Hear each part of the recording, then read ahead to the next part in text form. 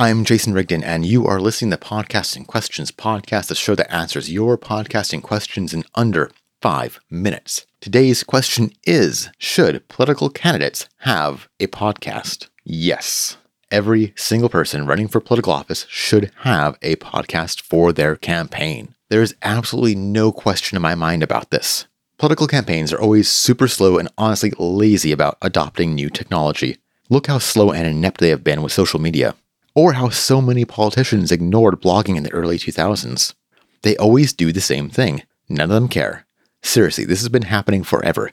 Just look at the 1960 Kennedy-Nixon debate. Nixon did not realize the power of TV. Kennedy did, and Kennedy won. So this presents an opportunity for political candidates. You know, historically, your peers ignore technological advancements in media. You also know that candidates that embrace these innovations win elections. So the choice is easy. Embrace these technologies. You've seen this with candidates on Twitter and Instagram right now. The folks that use it are relevant and the folks that don't aren't.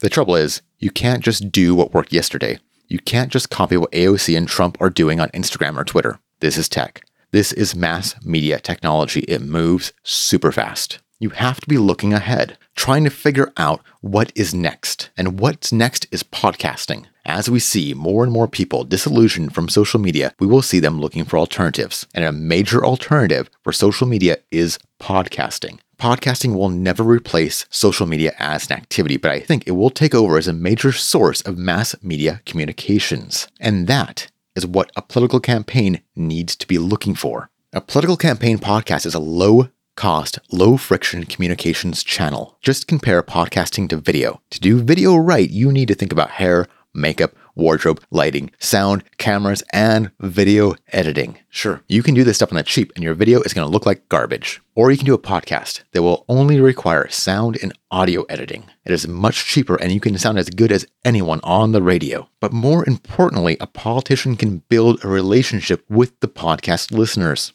Podcasts are a strangely intimate experience. It's not like anything else, really. If you're not a podcast listener, you won't really understand. You put those earbuds in and you start listening.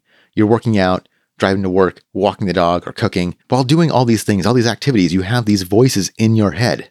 They're your companions. You build a relationship with the hosts. You feel like you know them. You trust them. You care about them. Now, I'm not a political science expert, but I'm pretty sure being known, liked, and trusted by voters is a good thing for political candidates.